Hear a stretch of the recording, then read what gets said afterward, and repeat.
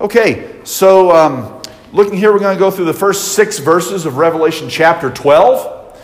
The first 6 verses of Revelation chapter 12, talking about Israel, Satan, and the church. Revelation chapter 12. Now, we've got kind of a lot of information to get through today, and it might get a little bit thick at certain points, so just kind of listen carefully here. Looking at your outline, and really, we want to start with the first 6 verses. Let's go ahead and read verses 1 through 6 of Revelation chapter 12. It says this, "And there appeared a great wonder in heaven, a woman clothed with the sun and the moon under her feet, and upon her head a crown of 12 stars. And she, being with child, cried, travailing in birth and pained to be delivered. And there appeared another wonder in heaven, and behold, a great red dragon, having 7 heads and 10 horns, and 7 crowns upon his head. And his tail drew the third part of the stars of heaven, and did cast them to the earth. And the dragon stood before the woman, which was ready to be delivered, for to devour her child as soon as it was born. And she brought forth a man-child, who was to rule all nations with a rod of iron. And her child was caught up unto God and to his throne. And the woman fled into the wilderness, where she hath a place prepared of God, that they should feed her there 1,260 days." Now we'll stop our reading right there. This is one of those, like I said, this is one of those panoramas. There's a general narrative, a general chronological flow to the book of Revelation, but that flow is interrupted periodically to get visions of other things. There's some other things going on, and so this is sort of an interlude here where John is being shown another vision, and what we have here is essentially a panoramic view of time from really the birth of Christ forward through the tribulation period, with a lot of stuff missing in the middle. We'll get into this. And here's where we talk about the rapture of the church. There are a lot of people who would say, well, the rapture of the church must be mid-tribulation or a pre-wrath rapture, perhaps because we find it here in the middle of the book of Revelation, and that's not necessarily true. Just because you see something in the middle of the book doesn't necessarily mean that it's found within the same time frame as stuff that you've already read. So it's not strictly a chronological flow. As a matter of fact, there's an argument made by Dr. Mike Spiegel, Dallas Theological Seminary, and that's what I'm going to set forth today, that you actually in Revelation chapter 12 see a pre-tribulation rapture of the church. And this was a theory that I was first introduced to about 4 or 5 years ago. I've since studied it out, mulled it over, chewed on it, and I think he's probably right. And so now we don't see in a lot of our modern commentaries that this is the way that they think, but apparently many of the early church fathers on down through church history, if they had mention of this passage, they were talking about the rapture of the church, did see a pre-tribulation rapture here, more recent, and I say more recent. If you can call Dr. H.A. Ironside recent, first half of the 20th century, held to this view. Dr. Henry Morris also espouses this view. But we'll get into it here, I think, very reasonably sound exegetical argument for a pre-tribulation rapture. And when we come to other things that the New Testament says about the rapture of the church, then it kind of adds to it. But there's a few people that we want to acknowledge in the chapter so far, just in these first 6 verses. First of all, number 1 on your outline is this glorious lady is the nation of Israel. That's nobody else. There are commentators here and there in the past who have suggested, it's the Roman Catholic Church, and what you see with the birthing of the man-child is a church coming out of a church, and there's other people who say, well, it was the early church, and the man-child that was birthed is symbolic of the Bible. But I think if you're going to look and see, remember, anytime we see an image in the book of Revelation, it's not the first time we've seen it. So most of it is in the Old Testament, with some allusions to in the New Testament elsewhere from time to time. But this lady is the nation of Israel. And if you've been following along in that handout that I gave you by Dr. Arnold G. Fruchtenbaum, he's got quotes and allusions all throughout, chapter by chapter, verse by verse, throughout the book of Revelation, where it's connected or talking about things that occurred in the Old Testament. Okay, so there was a handout here that kind of breaks down, or I had a handout prepared. It was an article that I downloaded by Dr. Spiegel on actually all of the places in the book of Revelation that people see the rapture of the church, and that is the taking up of the church. The dead in Christ rising first, followed in almost an imperceptible amount of time by the living in Christ, or the alive in Christ.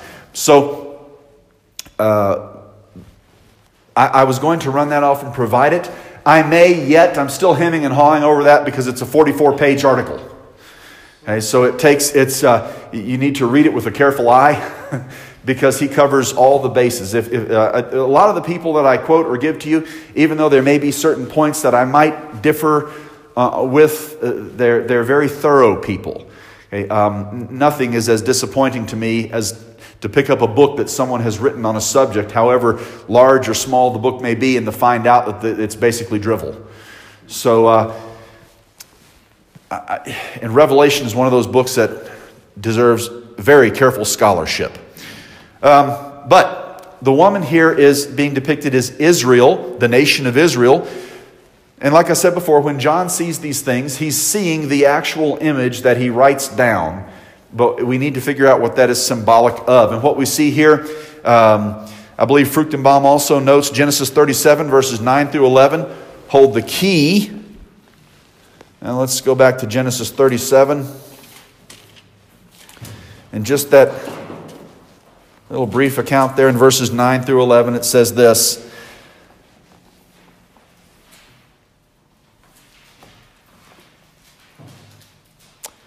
And he dreamed yet another dream, and told it his brethren, and said, Behold, I have dreamed a dream more. And behold, the sun and the moon and the 11 stars made obeisance to me.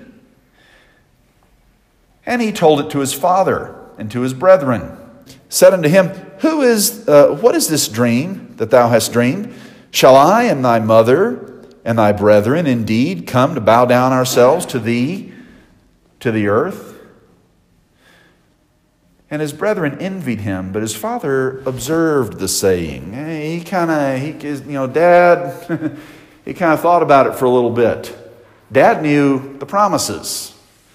And there might be something to it. This could be something. But it wasn't really well received.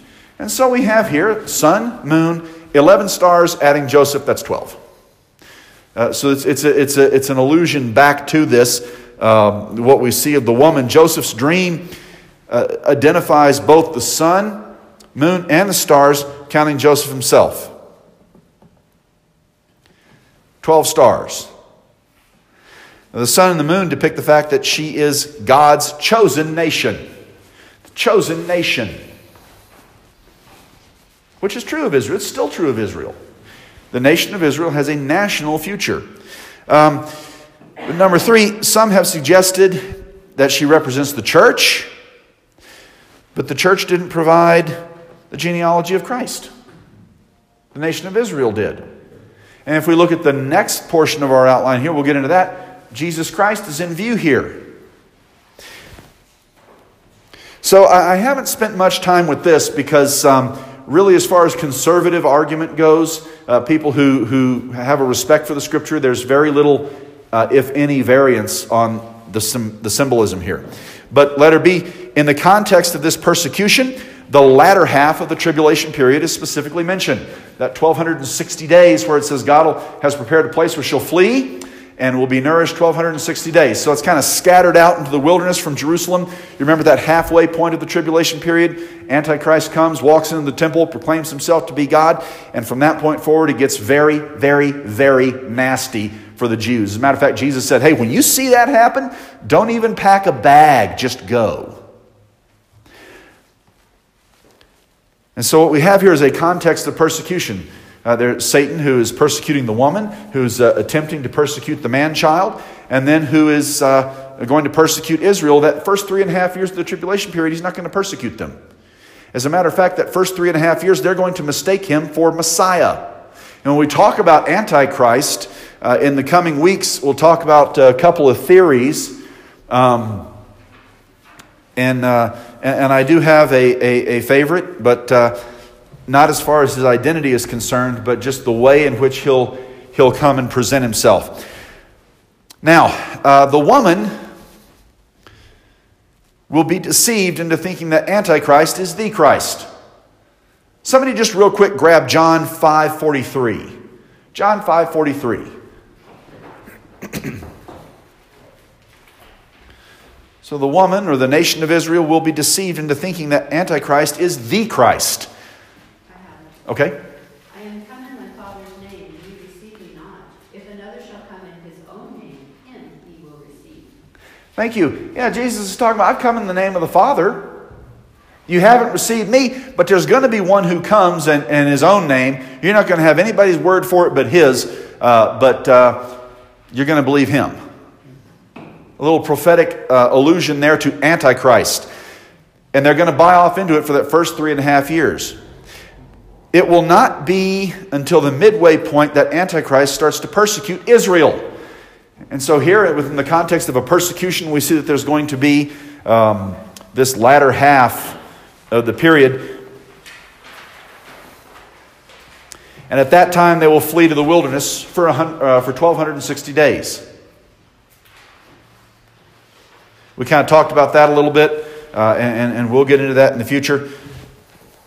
But we're just talking about basically identifying the symbols here.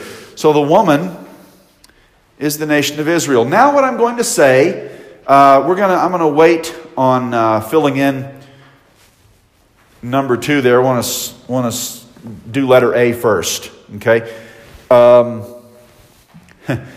Letter A here under point number 2. The symbol of the male child obviously refers first and foremost to, spill it, Jesus Christ. Yeah, Jesus Christ. The Psalm 2 quotation is unmistakable. That's where you get he will rule with a rod of iron. You know, that's where you have that, it's a messianic psalm. But all the nations are going to be ruled by him. He'll rule with a rod of iron. And the woman, ultimately Israel, here that we just saw the woman, who's ultimately Israel, has secondary application to Mary. You know, Mary, at the point where she gave birth to Christ, sort of embodied in that one instance all of Hebrew history. Really, if you think about it. Because this was the genealogy for which Christ would come. And God told Abraham right off the bat, your seed is going to be a blessing to all nations. And Christ is a blessing to all nations. We start at the beginning of Genesis, those first 11 chapters, with the whole world in view.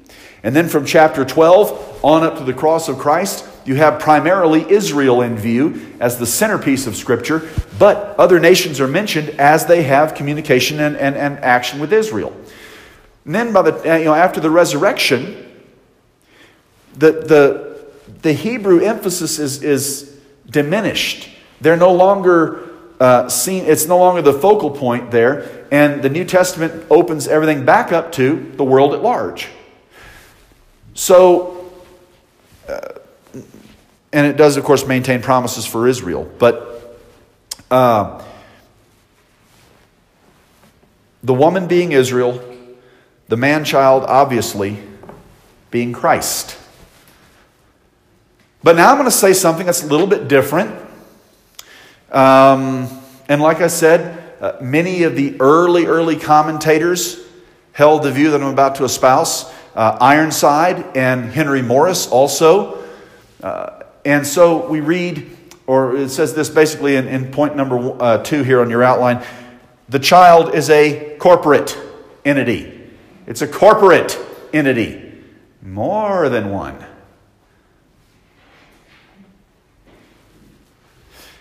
First and foremost, Jesus Christ. But also the church. And here's why. Letter B. The church, as his body, is also in view. The church, as his body, is also in view. First of all, it gives us a consistent interpretation of the symbols. We have already two instances in this passage concerning corporate entities. The woman represents the nation of Israel. The dragon represents Satan working through world governments. We'll take a closer look at this a little bit later on as a final point here in the chapter or in the lesson today. But the woman represents a corporate body, Israel. The dragon represents a corporate body, Satan, really working through the world systems as he always has. But number two here, throughout the New Testament, we see the union of Christ as the head and the church as his body. Now we're going to look at these, everyone, essentially saying the same thing, though. 1 Corinthians 11:3, Ephesians 4:15, 5:23, and Colossians 1:18 says the church is indeed the body of Christ. So there's an affiliation there, and if that's all we had, it might not be enough. It wouldn't be enough, really. But let's keep going. Revelation 12:5 contains an allusion to Isaiah 66:7 and 8. So I want to read here Revelation 12:5. Just again real quick. It says here, "And she brought forth a man-child who was to rule all nations with a rod of iron, and her child was caught up unto God and to his throne." Well, if we go back here to Isaiah 66, and there's an interesting trick with the Greek that John has here, and I'm not going to go into that today. If you're interested in the article, please let me know, and I will run it off for you. But to run off enough would have been like 200 pieces of paper. But Isaiah 66, and here in verses 7 and 8 of Isaiah 66, it says this: "Before she travailed, she brought forth. Before her pain came, she was delivered of a man-child." Now, before she travailed, she brought forth. Before the pain came. Okay, possibly another reference to the time of Jacob's trouble. So before the persecution started, she brought forth a man-child. Who hath heard such a thing? Who hath seen such things? Shall the earth be made to bring forth in one day? Or shall a nation be born at once? For as soon as Zion travaileth, she brought forth her children. So in the first instance, it says she travailed and brought forth a man-child. But then down here, in a restatement of that or an interpretation of that, she says she travailed and brought forth children. So now if we look here, the passage shows the image of a son, a single person, interchangeably with the idea of a nation, a corporate entity. Now here, having an immediate, of course, reference to the nation of Israel, but talking about Messiah, talking about the church. Now, the Old Testament prophets did not see the church particularly as we have it today, the body of Christ being indwelled with the Holy Spirit. There was some beating around the bush and some hints, but really it was a thing that was largely overlooked in prophetic vision. But so just to go back over, this passage shows an image of a son, a single person, interchangeably with the idea of a nation, a corporate entity. And it says that nation, that a period of time is necessary to complete the imagery. He says, is a nation born all at once? Did the earth bring forth all at once? And so there's a little clue here. And John actually, with a little, I'll tell you, if you're interested, I'll give you the article. But there's an allusion here made back that John's readers would have understood to Isaiah 66. In further support of this idea, Daniel 7, verses 13 through 18, equate the Son of Man with the saints of the Most High. Let's go to Daniel 7.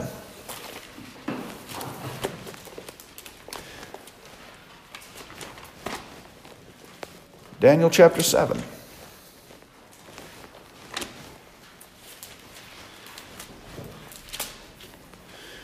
Daniel chapter 7.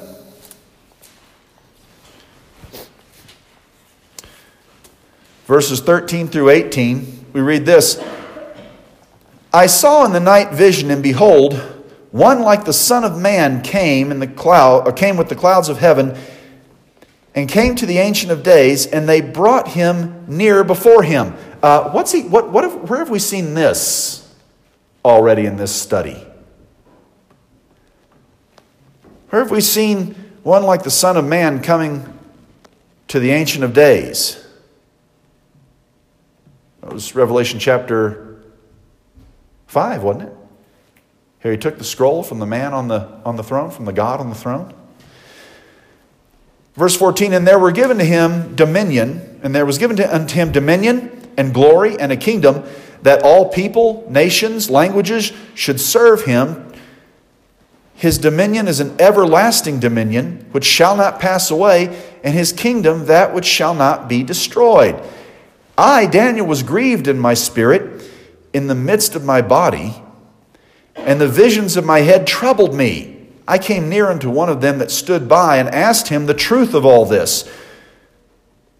So he told me, and made me know the interpretation of the things. Now, here's where it gets interesting. These great beasts, which are four kings, which shall arise out of the earth. But the saints of the Most High shall take the kingdom and possess it forever, even forever and ever. So he said, well, there's the Son of Man coming to take a kingdom. What's the meaning of that? And he's told, well, there's 4 kingdoms that are going to be, and of course he's referring to the other imagery that we see here in Daniel, the 4 beasts. We see it in Revelation, 4 beasts, the 4th one, greater than all. Referring simultaneously, historically, to a Roman Empire, prophetically to a revived Roman Empire, which will be headed by Antichrist. But here again, Daniel equates the imagery of the Son of Man and is told flat out the interpretation of it, saints of the Most High. Doesn't specify which saints. There are Old Testament saints and New Testament saints. However, not all saints are church. That's important to recognize. And so right over here in Revelation, we get something of a refinement of that vision going on here. A study of sainthood in Scripture would be an interesting thing to do. So there's this idea here that a federal head can be used to represent a corporate entity. It's actually quite common in Scripture. But Jesus himself opens up Psalm 2 imagery to the church.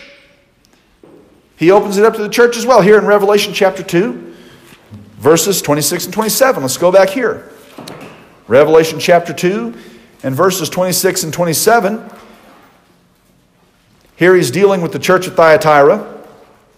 And he says this, and he that overcometh and keepeth my works unto the end, to him will I give power over the nations. And he shall rule them with a rod of iron, as vessels of potter shall they be broken to shivers. So Jesus himself says, that messianic prophecy, I'm going to open that up to the whole church. He told us, we've also seen, in Revelation 3:10, because thou hast kept the word of my patience, I also will keep thee from the hour of temptation, which shall come upon all the world, and try them that dwell upon the earth. It's talking about the tribulation period. Every letter to a church is ended the same way. Let the churches, plural, hear what the Spirit has to say.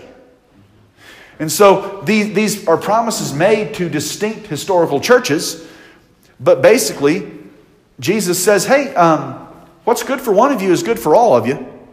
I'm just saying. Everybody should learn. As a matter of fact, when these things were headed out, the 7 churches did not receive their 7 letters separately. This whole thing would have been packaged up. It was one writing. The whole thing would have been packaged up and circulated to all 7 of them. So they're all reading this. How would you like to have, how would that be? Think for a moment. If you got a letter telling you not only everything that was wrong in your church, but everything that was wrong in the church, other churches around town. From God. You know? Just by way of practical application, I think there's something in that for us here. There really isn't such a thing as a perfect church. If you get fed up with one problem in one church and you go over here and move over here to another church, you're going to find that maybe they've got the same problem, maybe they've got a different problem. But it's going to be not too long before you get fed up with that problem and move on to the... Pastor Keith Reif said to me, he said, there's one thing you need to understand is that folks are always looking for a perfect church and they'll never find one. He said, don't ever look for a perfect church. You'll never find it. And if you do, don't join it. You'll ruin it. So, I mean, it's a pretty... but so Jesus opened up the Psalm 2 imagery to the church as well, right there in the second chapter of the book. But the phrase caught up is translated from the Greek. Harpazo, actually. The Latin word for harpazo is rapturo. That's where we got our English word rapture. It's the same word used in 1 Thessalonians 4:17, where it talks about the church being caught up to heaven. It is a violent word, really. It means to snatch, to carry away, all at once, very suddenly. Has been used to describe, in ancient literature, been used in the context of kidnapping. It means to carry away, to snatch up suddenly, immediately, and carry away. So now let's look at this here. If the man-child here is envisioned we'll go back to Revelation chapter 12. If the man-child is envisioned here as being caught up to his throne, now he's seated at the right hand of his Father. And here earlier in the book of Revelation, we saw the 24 elders, probably representative of a glorified church that were seated on thrones around a throne. It could be, some people think, well, it's referring to his flight to Egypt as a child, but the word is never used that way. The only time we see it is to snatch up, to carry off. It's a rescue operation, but what are we really looking at here? We have 2 other corporate entities, a woman representing a nation of Israel. We have a dragon representing Satan as he rules and works through his through the world governments, and we'll take a look at that more particularly here next. But also, we have a church. So if the man-child was simply, represented one person in particular, we would have at least an inconsistency. And that in itself is not evidence for the interpretation. It adds to it, but it's not the only thing we go on. But the argument does build. We have the Isaiah 66 reference. We have the Revelation 2, 26 and 27, where that messianic prophecy is opened up to the whole church. We have other instances where it says that he'll return with his saints who will rule and reign with him. And so, and Paul in his letter to the Corinthians said, why are you taking each other to court over frivolous civil matters that should be decided in the church? You guys are going to judge angels in the future. Why are you taking your cases and frivolous cases in many instances to corrupt earthly judges? Your standard of righteousness is higher. You should be deciding this. So there's a great deal of evidence here, but we'll see something else in just a minute. I want to talk about the dragon. Number 3, the dragon is obviously Satan, operating through the administration of Antichrist. The dragon operating through the administration of Antichrist. There's a connection to that 1,260 days where he'll be persecuted. But let's look real quickly once again at verses 3 through 4. And there appeared another wonder in heaven, and behold, a great red dragon having 7 heads and 10 horns, and 7 crowns upon their heads. And his tail drew the third part of the stars of heaven, and did cast them to the earth. And the dragon stood before the woman, which was ready to be delivered, for to devour her child as soon as it was born. Now, letter A, Satan is sometimes seen in Scripture as a dragon. Revelation 12:9 identifies the dragon as Satan. We'll get to these verses next week, but Revelation 12:9 identifies the dragon for us. It's Satan. We also see Isaiah 27 verse 1 identifies Satan as a dragon. Number 2 here, the color red shows his murderous nature mentioned by Jesus in John 8:44.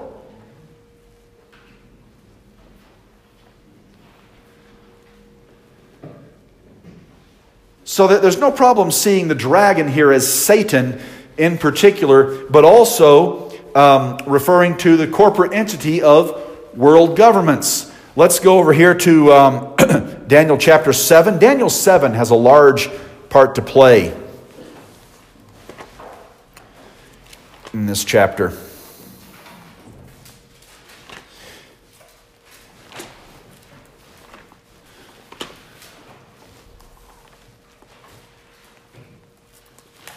I should have just bookmarked this as often as I'd be going to it.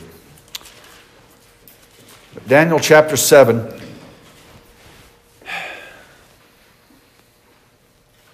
Verses 1 through 7 talks about the world empires. But down here, let's go to verse 7. It says this: After this I saw in the night visions, and behold, a fourth beast, dreadful and terrible and strong exceedingly, and it had great iron teeth. It devoured and brake in pieces, and stamped the residue with his feet, with the feet of it. And it was diverse from all the beasts that were before it. It had 10 horns. Let's keep reading here. And I considered the horns, and behold, there came up among them another little horn, before whom there were 3 of the first horns plucked up by the roots. And behold, in this horn were eyes like the eyes of a man, and a mouth speaking great things. The little horn there talking about Antichrist. And so there's 10 kings, essentially, at least 10, represented by 10 governments. And right as he appears on the scene, boom, 3 of them are immediately going to be plucked up. You know, lots of folks think this is the European Union. Could be. That number fluctuates. You know, sometimes you've got less than 10 nations that are involved. Sometimes you get more than 10 in it, and it fluctuates by 2 or 3 every decade or so. And so there's, you know, it could be something entirely different. But the little horn plucks up 3 by the root. Now look at verses 20 and 24. Same chapter here, but it provides the symbolism for the revived Roman Empire. Verse 20, it says this: And of the 10 horns that were in his head, the beast, that fourth beast, and of the other which came up, and before whom 3 fell, even of that horn that had eyes and a mouth that spake very great things, whose look was more stout than his fellows. Verse 24, And the 10 horns out of this kingdom are 10 kings that shall arise, and another shall arise after them, and he shall be diverse from the first, and he shall subdue 3 kings. And so there's this idea of Antichrist coming on the scene, and almost immediately he begins this takeover. So there's a reference there specifically to Antichrist, but that we have this dragon that has 10 horns and 7 heads. We'll get the 7 heads in a bit. You've got Satan operating through government systems. Number 2, the 7 heads and 7 crowns correspond to the 7 hills of Revelation 17. which represent the governments under Satan's rule, past, present, future, possibly Rome, literally. Rome itself has been referred to as the city of seven hills. As a matter of fact, you hear an interesting story. Pastor Mike has an account of a Roman Catholic priest who said, see here, Rome is mentioned in the book here, the city of seven hills. That's us. Everybody knows that's Rome. And the fellow he was talking to said, have you read what it says about you? But anyway, there's a dragon here coming on the scene. Letter C, this provides us with the timing of the rapture in Revelation 12.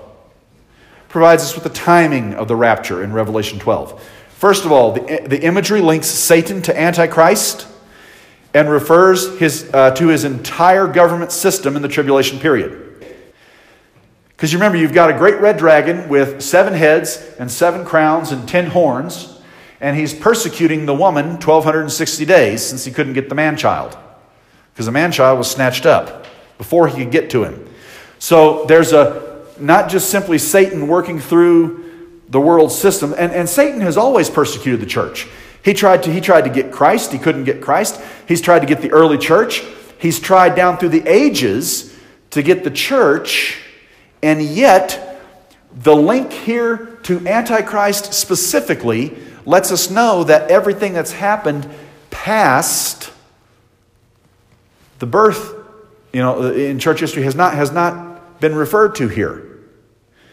Because it's talking, by bringing Antichrist into the picture, it pinpoints a specific time period. You see what I'm saying? The church has been going through persecution through Satan's government kingdoms, but by drawing Antichrist into the picture, the imagery then pinpoints a specific time that this is alluding to. Now, we can keep going here with some other stuff. The revived Roman Empire is headed by Antichrist. We'll look at Revelation 17. So this revived Roman Empire, which is talking about, here's our link to Antichrist. Chapter 17. We'll look at verses 12 and 13 first. And then 16 and 17. So Revelation 17, verses 12 and 13 says this, and the 10 horns which thou sawest are 10 kings. That sounds familiar. Which have received no kingdom as yet. John's saying they're not around, or he's being shown they're not around yet, John, but they will be. But receive power as kings 1/2 hour with the beast. These have one mind and shall give their power and strength unto the beast. So apparently, if we combine what Daniel said, 3 are plucked up by the roots, Antichrist comes on the scene almost immediately. 3 of them kind of say, and go away. And then later on, everybody else says, okay, hey, you can have it. But then if we look down here at verses 16 and 17, same chapter, it says this, and the 10 horns which thou sawest upon the beast, these shall hate the whore, and shall make her desolate and naked, and shall eat her flesh, and burn her with fire. For God hath put in their hearts to fulfill his will, and to agree, and to give their kingdom unto the beast, until the words of God shall be fulfilled. So, the whore, we'll talk about that in just a couple of weeks. There's some discussion about that too. I don't want to ruin a whole lesson by trying to cram. But here we go. The snatching away of the church, depicted in verse 5, before the dragon can devour him, provides evidence for a pre-tribulation church rapture. A pre-tribulation church rapture.